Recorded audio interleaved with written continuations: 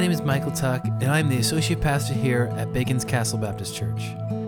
We are a local church in Surrey, Virginia, dedicated to making disciples of Jesus Christ. This is the weekly podcast that we put out for our local church family and the church as a whole. We hope you enjoy this week's podcast. So let me begin by talking about what's happened in the last year, spurred on by the COVID-19 pandemic. Debt hit a record. So we got a record now. In the spring of 2021, our household debt as Americans rose to $14.6 trillion. Now, that's not the national debt. The national debt, I believe, is over $20 trillion now. That's what our government has borrowed. But we, the people of America, are in debt up to a tune of $14.6 trillion. Now, luckily for us, that's shared among 340 million people, right? But that's still a pretty hefty debt. The average American has $90,000, not counting what we owe as far as our part of the government debt. Our own personal debt, the average American carries $90,460 in debt, according to a CNBC report in 2021. That's in consumer debt, that is mortgages, that's credit card debts, that's everything. The average American carries $90,000 in debt. The average amount of debt by generations in 2020 was this. If you're Gen Z, ages 18 to 23, you've got $16,000 of debt already. Millennials, 18, that's 24 to 39, you've got $88,000. I'm going to round these numbers off. Gen X, 40 to 55, you've got $140,000 of debt. Baby boomers are paying some of it down. 56 to 74, we have $97,000 worth of debt. And the silent generation, or the golden generation, 75 and up, $41,000 worth of average debt. The median household income in our country hit a high in the first quarter of 2021 at $79,900, basically $80,000 in 2021. That's up from $35,000 in the year 2000. So in the last 21 years, the average median income in our country went from $35,000 to roughly $80,000, right? So that's a net gain, I think, of like, is that 50 to 35 would be, 80 to 35 would be like 45, is that right? I wasn't even homeschooled. $45,000 it grew during the last 21 years. But look at this. The average American household debt in the year 2000 was $51,000. The average debt today in the American home is $145,000. So income increased by a little over half, but debt has increased by 3 times. 43% of homes carry credit card debt. That means they pay debt month to month. They carry a credit card debt, the average home of $6,200. A man called the police to report that his credit cards had been stolen, and he said, "Hey, but get the thief slowly, will you? He's spending less money than my wife was." So I couldn't get national debt on churches, but I couldn't get a lot on church debt, but I did find this on the United Methodists. I'm not picking on them. I'm sure it's the same among us Baptists. But the average debt among the top 200 churches in the Methodist communion of churches, 70% of those top 200 churches have an average of $2.75 million worth of debt. Only 60 of those top 200 churches carry no debt, and the highest debt for one of those churches is $21 million, and the median debt is $1.6 million. So if you happen to be our guest this morning, we're talking about financial or money proverbs, and I've been trying to each Sunday give us a tip from the Proverbs on our finances and how to improve our finances, or how God would want us to steward our finances. And so this morning, you probably guessed it, we're going to talk about debt. And we're going to ask the questions, is debt morally wrong? Is it a sin to go into debt? Is it wise to go into debt? Do the Proverbs speak about debt? And you'll be surprised, you'll not be surprised, I should say, they do speak about debt, but they don't speak as frequently about debt as they do about the principle of laziness and lack of diligence leading to need and lack and poverty, right? So they do speak about debt, but not as comprehensively as as they did about some of the other subjects the subject from last week, laziness. So what I'd like to do this morning is I'd like to begin with what the Proverbs don't say about debt. So let's talk about that for just a moment. First of all, the Proverbs do not say it's a sin to borrow money. In fact, nowhere in the Bible does it tell us that borrowing money is a sin. Now, the Proverbs do tell us that there is some pretty serious danger in debt, and there are some substantial warnings, I think, against debt, as we'll see in just a little bit, or certain kinds of debt maybe. But it never says in the Bible or in the book of Proverbs that it is a sin to borrow money. Now, some people try to say the Bible teaches it's a sin to borrow money, and they point to Romans chapter 13, verse 8, that says, owe no man anything except to love one another, I think, or except love.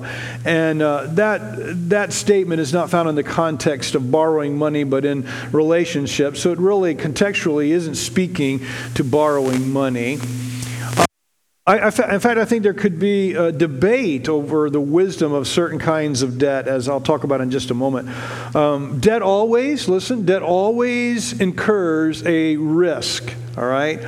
And some would say that risk is reasonable and even needed or good in some things like a mortgage payment or business startup loan, or maybe even credit card loan that you carry from week to week and then pay off month to month and pay it off at the end of the month. And there are some cases where debt is unavoidable. Bankruptcy, where you have to declare bankruptcy, medical emergencies, job layoffs. So here's my point. Not all debt is sinful. Here's the second thing the Proverbs doesn't say. It doesn't say that it's wise to borrow money. And the same way it doesn't say that it's sin, the Bible and the Proverbs in particular never say that we should that it's wise to borrow money. Now, financial advisors today will tell you differently. They will say you should use leveraged money. They will say you should use borrowed money. If you can borrow money and use that money to buy an asset that will then in turn gain you more money. For instance, then they actually say that's the way to prosperity. And so, for instance, you buy a house, you have money, and you go into debt, and you buy a house, and then you turn around and rent that house to someone else, and you're renting that house for more money than your house payment. And if you're doing that, you're actually gaining some money, but you're also building equity in the house. And so one day, you'll own the house, you'll have a hard asset of that house, and so by using leveraged money, by using borrowed money, you're able to make money with that. So some people say that's the key to prosperity. And I want to tell you that I have some family members that are doing that excellently. I mean, they're doing that and they are making lots of money. Now, having said that, I really want to be clear. The Bible never tells us that we should do that. It never says it's wise to do that. I'm not arguing that it's not wise. I'm simply saying the Proverbs says it's wise to make money. Money, borrowed money. Number 3, Proverbs do not say God will bail you out of debt. Some people think that God has promised us that we will, He's always going to bail us out. And they point to Philippians 4:19. And you know this verse? And my God will supply all your needs through Christ Jesus and His riches according to Christ Jesus our Lord, or in Christ Jesus our Lord. And they say, well, that verse promises us that God is going to meet all of our needs. And so therefore, if I go into debt, God's going to bail me out. I want to be really, really clear. God never promises to bail you out of debt. He never promises to bail you out of wrong decisions that we The Bible in the book of Proverbs teaches us just something the opposite. It teaches us that we reap what we sow, right? So you reap the consequences of decisions you make. And the Proverbs never promises God's going to rescue us from debt. Another thing the Proverbs do not say they do not say that to go into debt is an exercise of faith. Now, we hear that a lot, especially, I think, in churches. In churches, we're going to exercise our faith, and we're going to go and borrow money to build this building or that building. I'm not trying to argue for or against it. I'm simply saying that nowhere in the Proverbs, and I don't think anywhere in the Bible even, that it says that borrowing money is going to be an exercise of our faith. In fact, I think the Bible says just the opposite. I think the Bible warns us against presuming on the future. So in the book of James, James writes this. He says, says, "Come now, you who say, today or tomorrow we'll travel to such and such a city, spend a year there and do business and make a profit. Yet you do not know what tomorrow will bring, what your life will be. For you are like a vapor that appears for a little while and then vanishes." And so James seems to say that we shouldn't presume on the future. And so to say I'm going to borrow as an exercise of faith, I think goes against what James is teaching. And I think another reason not to do that is because our faith then becomes in the lender that we're borrowing from if we're not careful, rather than in God. Then again, please don't misunderstand. I'm going to argue in just a few moments that I think that some debt can be very positive and you can use it if you have it. But we need to be careful that we don't put our faith in the lender who's willing to lend us money and then the ramifications that come with that debt. So Proverbs do not say debt is an exercise of faith. And then the last thing that I wrote down that the Proverbs do not say is they do not say that it's wrong or a sin for you to loan money to others. The Bible doesn't say that. And it says a lot about loaning money. In the context of Israel, the nation, which we are not Israel, the nation, maybe we could take that application of what God said to Israel, the nation, and apply it to the nation of God's people that are Jews and Gentiles. We could do that. I'm not even saying that we should. But amongst the Jews, they were not allowed to loan money for interest. They were encouraged to loan money to one another, but they were told they were not allowed to charge usury to one another. And usury in the scripture, if you see that word, means interest.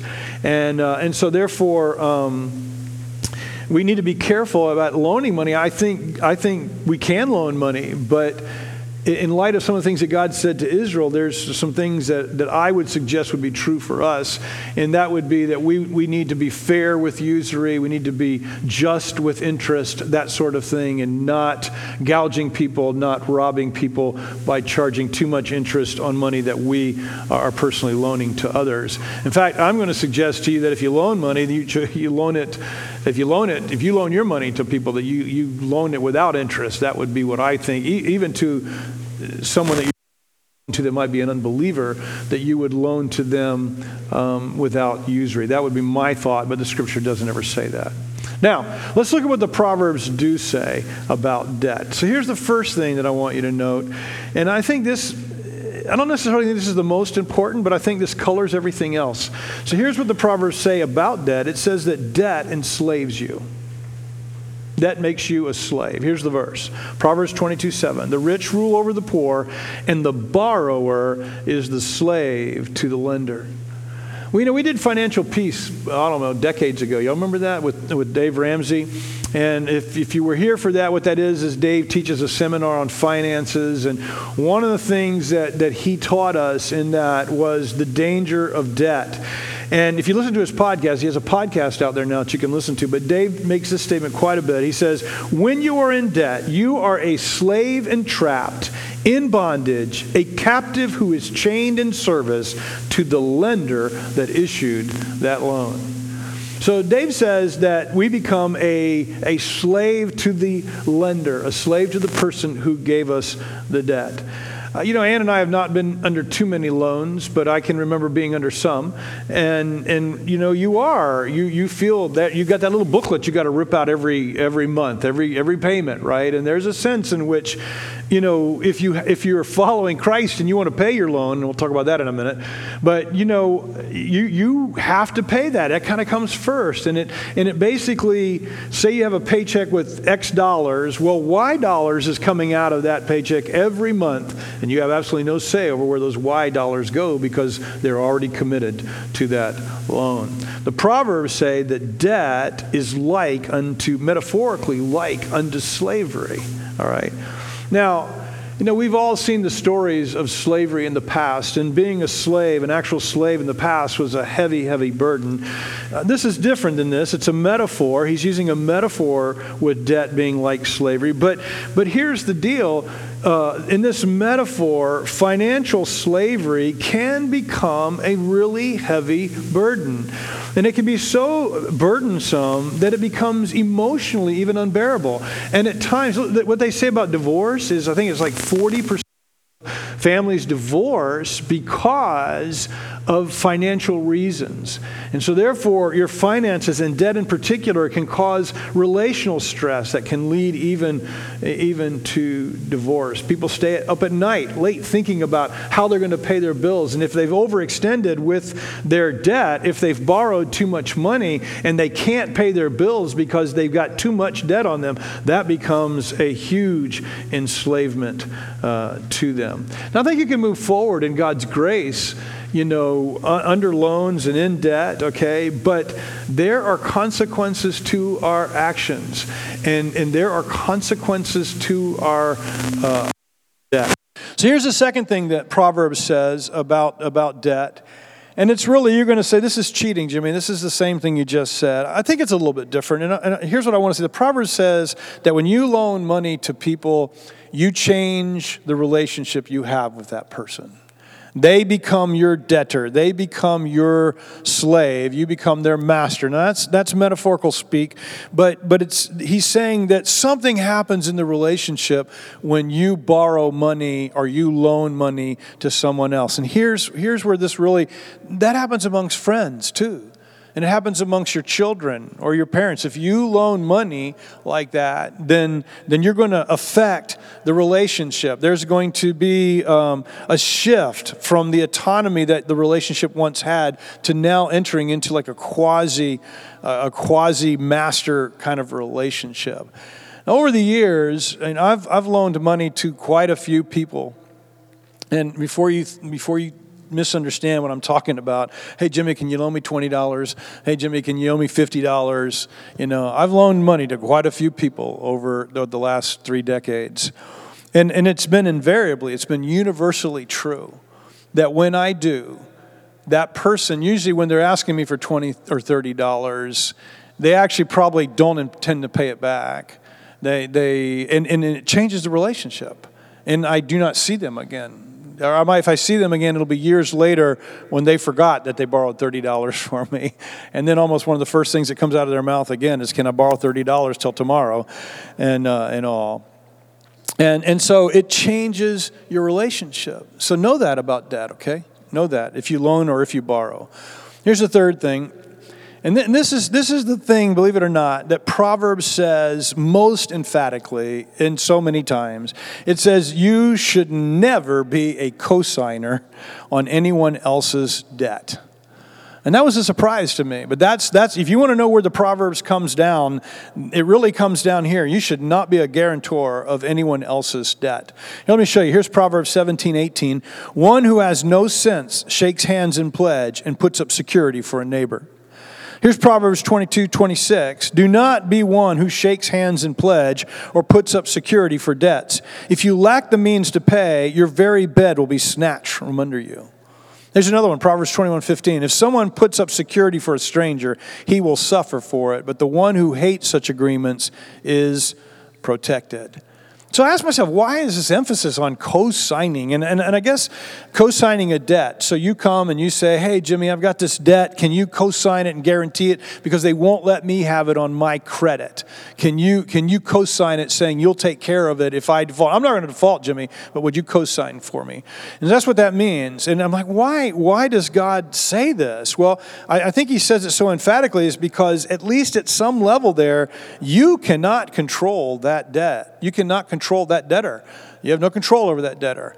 And so therefore, if that debtor defaults or if that debtor does whatever, you now become responsible and you have lost any control over the actual, it becomes your debt and you gained nothing from it. So I guess he's saying, that's why he was so clear about that. Now, having said that, we believe the Bible is a whole book from Genesis to Revelation. Even though it's different books, 66 different books, we think it has one theme. We think God speaks with one voice. He's not going to contradict himself. And in the book of Ecclesiastes, he says, you show a kindness if you co-sign for someone in need. Isn't that a contradiction to what the Proverbs says? So how do we reconcile this? How do we harmonize this? Well, I think I have an answer, and you see if it's satisfactory to you. I think what God is talking about in the Proverbs is do not co-sign when you don't have the means to cover that loan that you're co-signing for and not affect you. In other words, if it's going to affect you, if you're, notice the proverb, he says, here's Proverbs 22, see if I can make my point. Proverbs 22, verse 26, do not be one who shakes hands in pledge or puts up security for debts. If you lack the means to pay, it falls back on you. And if you lack the means to pay, your very bed will be snatched from under you.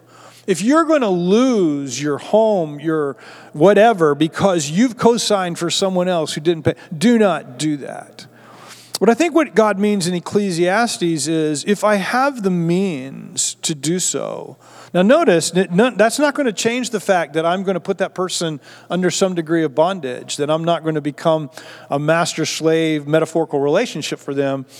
But at the same time, Ecclesiastes, Solomon, same author of the book of Proverbs, says it's a kindness to do that for someone who needs help. And so I think the difference is, where am I financially? Can I do this without losing my own house, my bed from underneath me? Can I do this and be able to cover that? It's a kindness to do that. Here's what I want to say next about the Proverbs, and I'm out of, believe it or not, I'm out of things the Proverbs says specifically. So I got two implications from the Proverbs. Here's the first one. The Proverbs imply debt is dangerous, and you should take it on very cautiously. And again, that's Jimmy reading an implication in the Proverbs. The Proverbs do not say that. But here's a proverb that I want to read you that I haven't read you yet. And this is chapter 6, verse 1. My son, don't make for yourself, I'm sorry, I'll start that again. Chapter 6, verse 1. My son, don't make yourself responsible for the debts of others. Don't make such deals with friends or strangers. If you do, your words will trap you. You will be under the power of other people. So you must go and free yourself. Beg them to free you from the debt. Don't wait to rest or sleep. Escape from the trap like a deer running from a hunter. Free yourself like a bird flying from a trap. Now, let me be really transparent. That proverb there doesn't say what I inferred, right? That debt is your personal debt is dangerous, and that you should be cautious, and even I would suggest flee from taking it on. I'm making that as an inference. If we want to know what that proverb literally says, it literally says my last point, which was whatever you do, don't be surety for someone else. Don't take on someone else's debt. And again, I'm going to caveat that by saying, if to do so would mean you would lose your home, your livelihood, you lose, if you can't afford to lose it, whatever you do not do that. I think that's the point. But I think there's inferred in this proverb that you and I should be very cautious about debt. And we should not enter into debt lightly. And we should, he even calls co-signing a debt. He says we should lose sleep to get out of it. We should beg to get out of it. We should see ourselves like a deer or a bird that's in a trap and try to get out of that trap as quickly as we can. And so I'm drawing the conclusion there that, and I want to take it from me co-signing for someone else, I'm going to make the inference that proverb would say that me taking on my own personal debt, especially consumer debt. And let me talk about the difference for just a minute between leveraged debt and consumer debt. Leveraged debt is when I borrow money for something of value that I can turn around and then make money from that, and the asset itself really isn't necessarily losing money. And a great example is me buying another house that I then turn and rent to someone else, okay? If something were to happen, I can sell my house, get my money, and get out of debt. That's leveraged debt. Consumer debt is when we borrow money for things that we're just going to use up. There's no value in them. I'm borrowing money for that bigger car, that bigger house, that motorcycle, that thing that I want to consume for my own benefit. I believe that when Solomon's talking about debt, in so many ways, he's talking about that kind of consumer debt. And so by inference, I'm going to say, I believe Solomon would say to us today, if he were here speaking for the Lord, I think he would tell us, be very cautious about taking on debt. Be very cautious about taking on consumer debt in particular. I think he would even tell us, don't take on consumer debt. I think he would say, just like don't co-sign, I think he would say run from it. Lose sleep not to get into consumer debt. Now, our culture is chocked full of unlimited opportunities for us to take on consumer debt. In fact, if you watch TV, like every few minutes in your television show, there are people that are trying to get you to consume things. They're trying to get you to buy things. And if you have money for that, I still think you need the Lord's permission. If you follow Jesus, your money is His money, so you're a steward for it, so you should be trying to follow His directives and all of that. But if you have money for that, there's no debt. But if you don't have money, a lot of times those commercials make us want to have things that we can't afford, and we go and we get debt so that we can. And so we have credit card loans and student loans and car loans and electronic store loans and furniture store loans, cards, you know. Here's one story I read. A man was once boasting to an acquaintance, "We have a whole room full of furniture from France that goes back to Louis XIV. And the other guy said, "Well, that's nothing. We got a whole house full of furniture from Haynes that goes back to Harry on the first." So it's really easy, guys, to get into consumer debt and that you cannot pay, and then it's going to hurt you. It's going to cause you to lose. And not just in the area of finances and then bring about poverty, it's going to cause you to lose in your character. It's going to cause you to lose in your testimony with others as well. So the Proverbs treat debt, I think this is true. Here's the implication of the Proverbs, that debt is something we should really enter cautiously. And we should remember the proverb, the first one I read to you, that debt enslaves us. So be aware of that. Debt has an enslaving part to it. And then my last thing here is the Proverbs implies debt is something we are obligated to pay back. Now, nowhere could I find it in the Proverbs that it says you're obligated to pay your debts back. But the Proverbs implies that. And the reason I say it implies it because nothing else that I've said would make sense if you didn't have to pay it back. Right? If you didn't have to pay debt back, then there would be no value in not incurring debt. You just take it and in fact, let's go back a century, and you didn't pay back debt, then guess what happened to you? You went to debtor's prison, right? You went to prison for not paying back your debt. Now, in the past, people really took it seriously about paying back debt. I mean, there's stories in the New Testament where some guy couldn't pay back somebody and he was thrown into jail until he could pay it all back. So there's an implication in the Proverbs that we are under obligation as people who follow Jesus to pay back our debts, regardless of how you got into them. Now, let's go outside the Proverbs, because remember the Bible is a unified whole, and let's look at what else the Bible says. Here's what the Psalms say, 37 verse 21. The wicked borrows, but does not pay back, but the righteous is generous and gives. The wicked borrows and does not pay back. All right?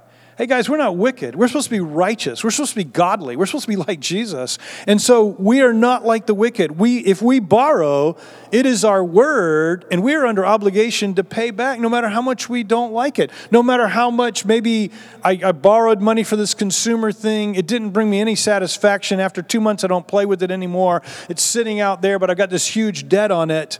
I'm still obligated to pay that back. Solomon says in Ecclesiastes, again, he's the author of most of the Proverbs, he said it is better not to make a vow than to make one and not fulfill it, 5:4. And so I think what we could just substitute in that, it is better not to make a vow to pay back a loan than to take out a loan and not fulfill it. I'm sure Solomon would say the same thing. So the Proverbs implies that. To refuse to pay back our debt is an outright abdication of our Christian responsibility and our Christian character.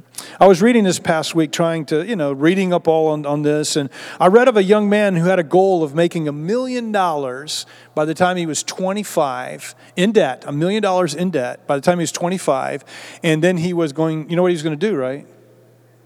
He was going to declare bankruptcy. And but he didn't. Guess what? He was arrested by the Lord Jesus. He met Jesus, put his faith in Jesus.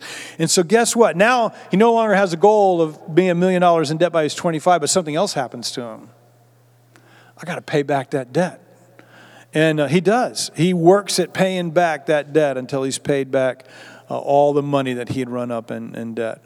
A dear friend of mine once had to declare bankruptcy, but to reveal his godliness, he paid back all of his creditors. That's what the godly do. That's what the righteous do. We pay our debts. And the Proverbs implies that. The Scripture makes it clear. So that's my talk from the book of Proverbs, but I want to say a couple more things before we finish, before we go home this morning. And so that's my tip, guys. Here's my tip. I'm trying to give us financial tips from the book of Proverbs. My financial tip is simply this. Borrowing is not said to be a sin. Loaning is not said to be a sin. But borrowing money is very dangerous, so be very wise about it. And I would even say that we should not borrow for consumer debt. I'm going to tell you why in just a second. But we should not borrow from consumer debt because it means we're presuming on God for the future. But there's another reason I'll tell you in just a moment. So that's my tip. Be cautious about debt. And in fact, I would suggest that you do everything to get out of debt except for if you've got leverage debt, that's one thing. But get out of all that consumer debt that you might be in. So what if you're here this morning and you say, well, Jimmy, that sort of makes sense to me. I'd really like to do that. And by the way, just ask any financial advisor. I mean, even secular advisors. I mean, most of them will tell you, get out of debt. It's an enslaving thing. It's robbing you of your prosperity for the future. So get out of that consumer debt. So even secular and Christian alike would tell us this is not wise. How do we get out of debt? Say you're in debt this morning, and you're in a lot of consumer debt. Let's just say you've got $10,000 of credit card debt that you're carrying over month after month, and you're paying 15 to 18% interest on it or whatever. How do you get out of debt? So I've got 4 suggestions for you. 4 suggestions. And I think these are really wise. I think if the Lord was here, if he was here in person speaking to us, I think he would tell us these 4 things. But here's the first one. Decide to agree with God that debt is not wise. Make a decision in your heart that debt is not wise. Because see, the world's trying to get you to borrow. And again, I keep saying this, forgive me, but I'm separating if you have financial resources and you're using debt to leverage for future advance or gain. The Bible doesn't speak against that, doesn't speak for it. I'm not speaking against that. But I am speaking against the debt where we're using it for consumer, for things we consume. I just think that's wrong. And what I'd like to ask you to do is agree with God, because I think God's pretty clear that it's unwise. It makes you a slave, and you should not get into that kind of debt. I say this often. Listen to me carefully. There is no healing until I own up my sickness. There is no fixing anything till I own my own part and recognize that I'm wrong. I will not change anything until I'm willing to own my part in getting there. If I don't own my part, then I'm not going to fix it. You are not a victim, everyone. You are not wherever you are that's not good. You are not there because of someone else. Now, don't misunderstand. They may have played a part in making things worse for you, but we are where we are because of choices that we make, and we're the ones that can make choices to get out of them. So if you're in debt, you can't blame the commercials. You can't blame that salesperson that wouldn't let you say no, until you did it. You can't blame them. You made that decision, and so now you've got to get out of it. Make another decision. Say, I'm going to fix this. I'm going to change this. I'm going to get out of debt. The second thing I'd say to you is pray and depend on God to help you get out of debt. I said this last week, and I really liked it. We're not in a self-help religion. It's not. We're in a faith that says, God, I'm broken and I need your help because I can't do this. I really want to do the wrong. I really want to borrow money. I really want to be lazy all the time. And by the way, just an interjection there. There's nothing wrong with laying out by the pool or going on vacation. That's not what I was saying. Okay? But God, my tendency is to want to be slothful. My tendency is to maybe want to be lazy. Okay, yeah, own it. But then ask God to help you, because God wants to help us. I said a minute ago, God's not going to rescue you out of places that you've gotten yourself into by bad choices. He's not going to just rescue you automatically. However, I think He longs for you to say, hey, I really messed up, God. I need your help. I think He's looking for His sons and daughters to be like the prodigal son and come home and say, Dad, I really messed up. I'm not worthy to be your son anymore. Just make me one of your slaves. And the dad in the story doesn't even listen to his son. Bring out the robe, bring out the ring, kill the fatted calf. My son who was gone, dead, is back alive. So I'm telling you, I think God's just longing to help us. So here's how you get out of debt. One, you own that you got you there. And two, you say, God, please help me get out of this. Here's a great verse for you. But in my distress, King David said, I cried out to the Lord. Yes, I prayed to my God for help. He heard me from His sanctuary. My cry to Him reached His ears. Psalm 18:6. Cry out to God. God, help me. And I think He wants to help us. I think He's looking to help you get out of debt, and where you can not have that hanging over you and not be that enslaved person to that lender. Maybe you're wondering this morning, I said this already, but maybe you're wondering, does God care about me and my situation? I have a new friend that financially things are not going that well for her. And this week she had a setback, and her thought was, I think, I just want to give up. And I don't want her to give up, and I don't want you to give up. God cares about us. He does. He really cares about it. He knows you. He knows you by name. He really cares about you. So, if you're here this morning and none of the rest of us know it, but you're just under this burden that's about to squash you, please don't give up. God just cares about you. He knows you. He's with you. And so He's willing to help us. Here's the third thing for getting out of debt. Maybe this is the most, now, that first and second one, these are just all in order of importance. First, you got to own it. Second, you've got to look to God to help you, because that's what He wants to do. But the third thing is, you have to learn the secret of being content. Because you know what? Debt is not symptomatic of spending.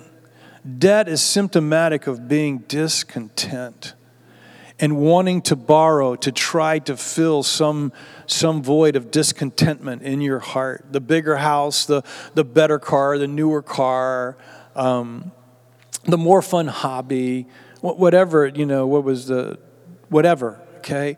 It's all about discontent and wanting more. Luke 12:15 says, beware against every kind of greed. This is, I think, Jesus speaking this. Beware, guarding against every kind of greed. Life is not measured by how much you own.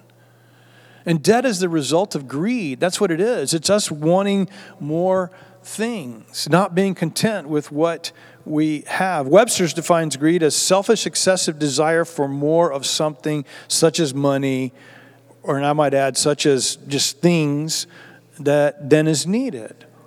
So I said to you, here's the key to getting out of debt. Learn the secret of being content. What is the secret of being? The problem is discontent. What's the secret of being content? So here's the secret of being content. The secret of being content is Jesus. It's a person. It's not something you do. It's a person. It's finding fulfillment, contentment, meaning, and purpose in knowing and loving and walking with this person, Jesus. Paul told the Philippians, I've learned the secret. I can do all things. He's talking about contentment here. That's this context. I can do all things through Jesus. The secret to contentment, everyone, is our relationship with Jesus. It's not things. It's not the UTV that I recently bought, That's turned out to be a money pit. It's not things. Contentment is found in Jesus. And these things, David and Tammy had something years ago. I don't know if they still do it or not, but when their kids wanted something, David made them write it on a whiteboard in the kitchen. Y'all still do this? It was good. It was good, though. It was good. You should still do it, David. But this is what David and Tammy did. They had a whiteboard, and if you wanted something, you had to write it on the whiteboard. And it had to be on the whiteboard. How long did y'all make it be on the whiteboard?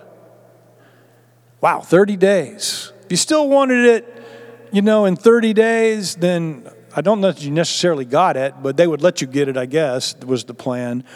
But you see, there's something to that. It makes a lot of sense because our discontent can go away, especially if we turn our discontentment, if we find ourselves being discontent, and we turn that discontentment to Jesus and walking with Him and loving Him and finding our fulfillment in our relationship with Him, then that discontentment goes away. So you have to learn the secret of being content, everyone, and it's not going to be in your toys or your better car or your bigger house or any of those things that we need. It's going to be in Jesus and loving Him, knowing Him, walking with Him in your relationship with Him. If you can't afford it, find contentment in Jesus. And the final thing, I said, this is the most practical. The other three are really issues of the heart. But here's my practical thing. Make paying off your debts a priority. If you're going to get out of debt, just decide, hey, this is my priority. This is what I want to do. I want to get out of debt. And make that your priority. And this is from... What's that? Ramsey. This is from Ramsey. He says, list your debts in order, smallest to biggest, and then start paying them off, the littlest to the biggest. And people will always ask him, why do I start with the littlest? Why not start with the biggest? And he says, because of the factor that you see progress and victory. So you start with the littlest one and you pay it. Then you take the money you were putting towards the littlest and you put it towards the next biggest, along with whatever you're paying on that debt. And then you take those two and you put it towards the third. And he said, and eventually you'll pay off all your debts and you will not be a slave to the lender anymore on that consumer debt. I would urge you to do the same thing, but it has to begin with the priority. If you can't control your credit cards, you need to cut them up.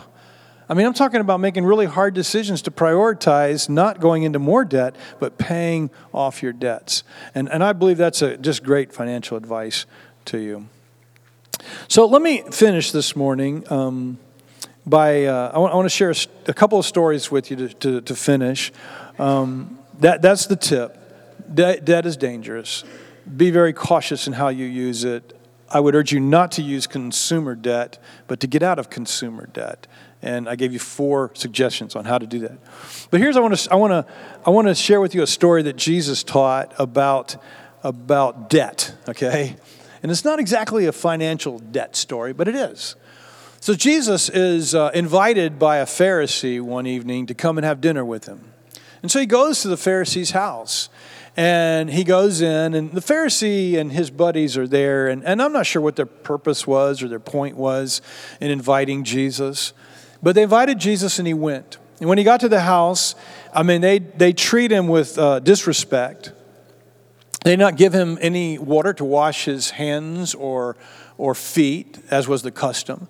They don't give him a kiss, which would have been the custom to greet your guest with a kiss. They don't greet him like that. But he comes in and he's talking, and we have to remember houses are different. They're not isolated with locked doors like ours. They're probably sitting in a courtyard with lots of people there, and they're reclining at the table talking. And while they're doing that, this woman comes in the courtyard, and she's crying, and she comes over to Jesus, and she has long hair, and she has some perfume in her hand. And she's crying, and she kneels at Jesus' feet. And as she's crying, her tears are wetting his feet. And she's taking her hair, and she's washing his feet with her tears. And I'm assuming the perfume, too, pouring it out. And Simon and his buddies are watching this. And it says that they said in their heart, man, this guy's not for real. Because if he was a godly man, and he really was God's man, he would know that kind of woman that woman is. And they tell us that it calls her a sinner, which was another way of saying she was probably a prostitute. And he's letting this prostitute touch him. If he was a godly man, he would never let a woman touch him, much less a prostitute. He's not for real. And Jesus, it says, and so I'm going to read you what Jesus said. So Jesus spoke up and told a story about 2 debtors. He said to Simon, one who owed 500 denarii and one who owed 50. Neither one could pay their creditor, but he forgave them both. And Jesus said, tell me, therefore, which of them will love him more? And Simon answered and said, I suppose the one he forgave more. And he said to him, you have rightly judged. Therefore I say to you, her sins, which are many, are forgiven, for she loved much. But to whom little is forgiven, the same loves little. Here's what Jesus was saying to Simon. He was saying, Simon, you guys, and I think you got it, you guys are the two people I'm talking about. You see, she's a $100,000 sinner. You're just a $10,000 sinner. Her sin was outward passion. Your sin is, you don't even recognize it, but it's pride. And it's hidden in your heart. But neither one of you can pay your debt to God. Neither one of you can, the consequences of your sin is death. Neither one of you can pay that to God without dying. But you see, Simon, she recognizes her sin. And she loves much because I've forgiven her. Jesus turned to the woman and said, your sins are forgiven. Your faith has saved you. Go in peace. All of us have flunked the righteousness curve, everyone. God doesn't even judge on a curve. And all of us are failing. All of us owe to God a debt we cannot pay. And whether we're a $100,000 sinner or a $10,000 sinner, we owe a debt we cannot pay. And Jesus chose to pay it for us by coming and dying for us and being our Savior, being destroyed for us. He paid a debt he did not owe so that every single human being can be forgiven. You can be forgiven this morning. Every one of us can have life in the kingdom to come. And this woman was very much aware of that. So I want to ask you as I finish, I've been talking about finances, but I'm turning, if you can't tell, I'm turning this a little bit to look at your heart and ask you about your heart. Do you know what kind of sinner you are? Are you the $100,000 sinner or the $10,000 sinner? And the truth is, I think all of us, if we can all see ourselves as the $100,000 sinner, then we'll see ourselves in great debt to God, and we'll love Him greatly, and we'll love Him much. So let me ask you, this is a rhetorical question. Why don't you bow your heads for just a second, would you? So you're just not looking around, but you're thinking. So let me ask you, do you know your sin this morning? Do you realize what Jesus has done for you? Do you love Him like Mary Magdalene did? Or are you kind of like Simon? You love Him, but you kind of think better of yourself than you really are. I want to invite you this morning. Maybe you haven't ever even received Jesus, and you're still in debt to God. The debt being the wages of your sin is death. Maybe you'd be willing this morning to look to Jesus and receive Jesus, who became our debt payer for us. You know, if you're here this morning and God's prompting on your heart, I felt compelled to do this week. If God is prompting on your heart, then just right where you sit, just say, God, I am a debtor to you. And I recognize my sin. I recognize that I've been selfish, that I'm unkind, that that I fail in so many ways in how I treat my husband, how I treat my spouse, how I treat my wife, how I treat my children, how I treat others. I recognize my failures. Lord, please forgive me. Please come into my life and save me. Forgive me of my sin. Give me eternal life. I want to receive you today. You just pray this prayer in your heart. Your words don't matter. It's the heart that's crying out to God. And you can use whatever words you want. I'm just trying to help you. Cry out to God. Say, God, I need you. I want you to be my Savior. I want you to come into my heart. Come into my life. Change me. I'm inviting you right now to receive Jesus as your Savior. Maybe we don't have too many people watching the live stream, but if you're watching on the live stream and you're not a follower of Jesus, I'd like to invite you where you sit at your home, now or later watching this, receive the Lord Jesus. He's wanting to come in to your life.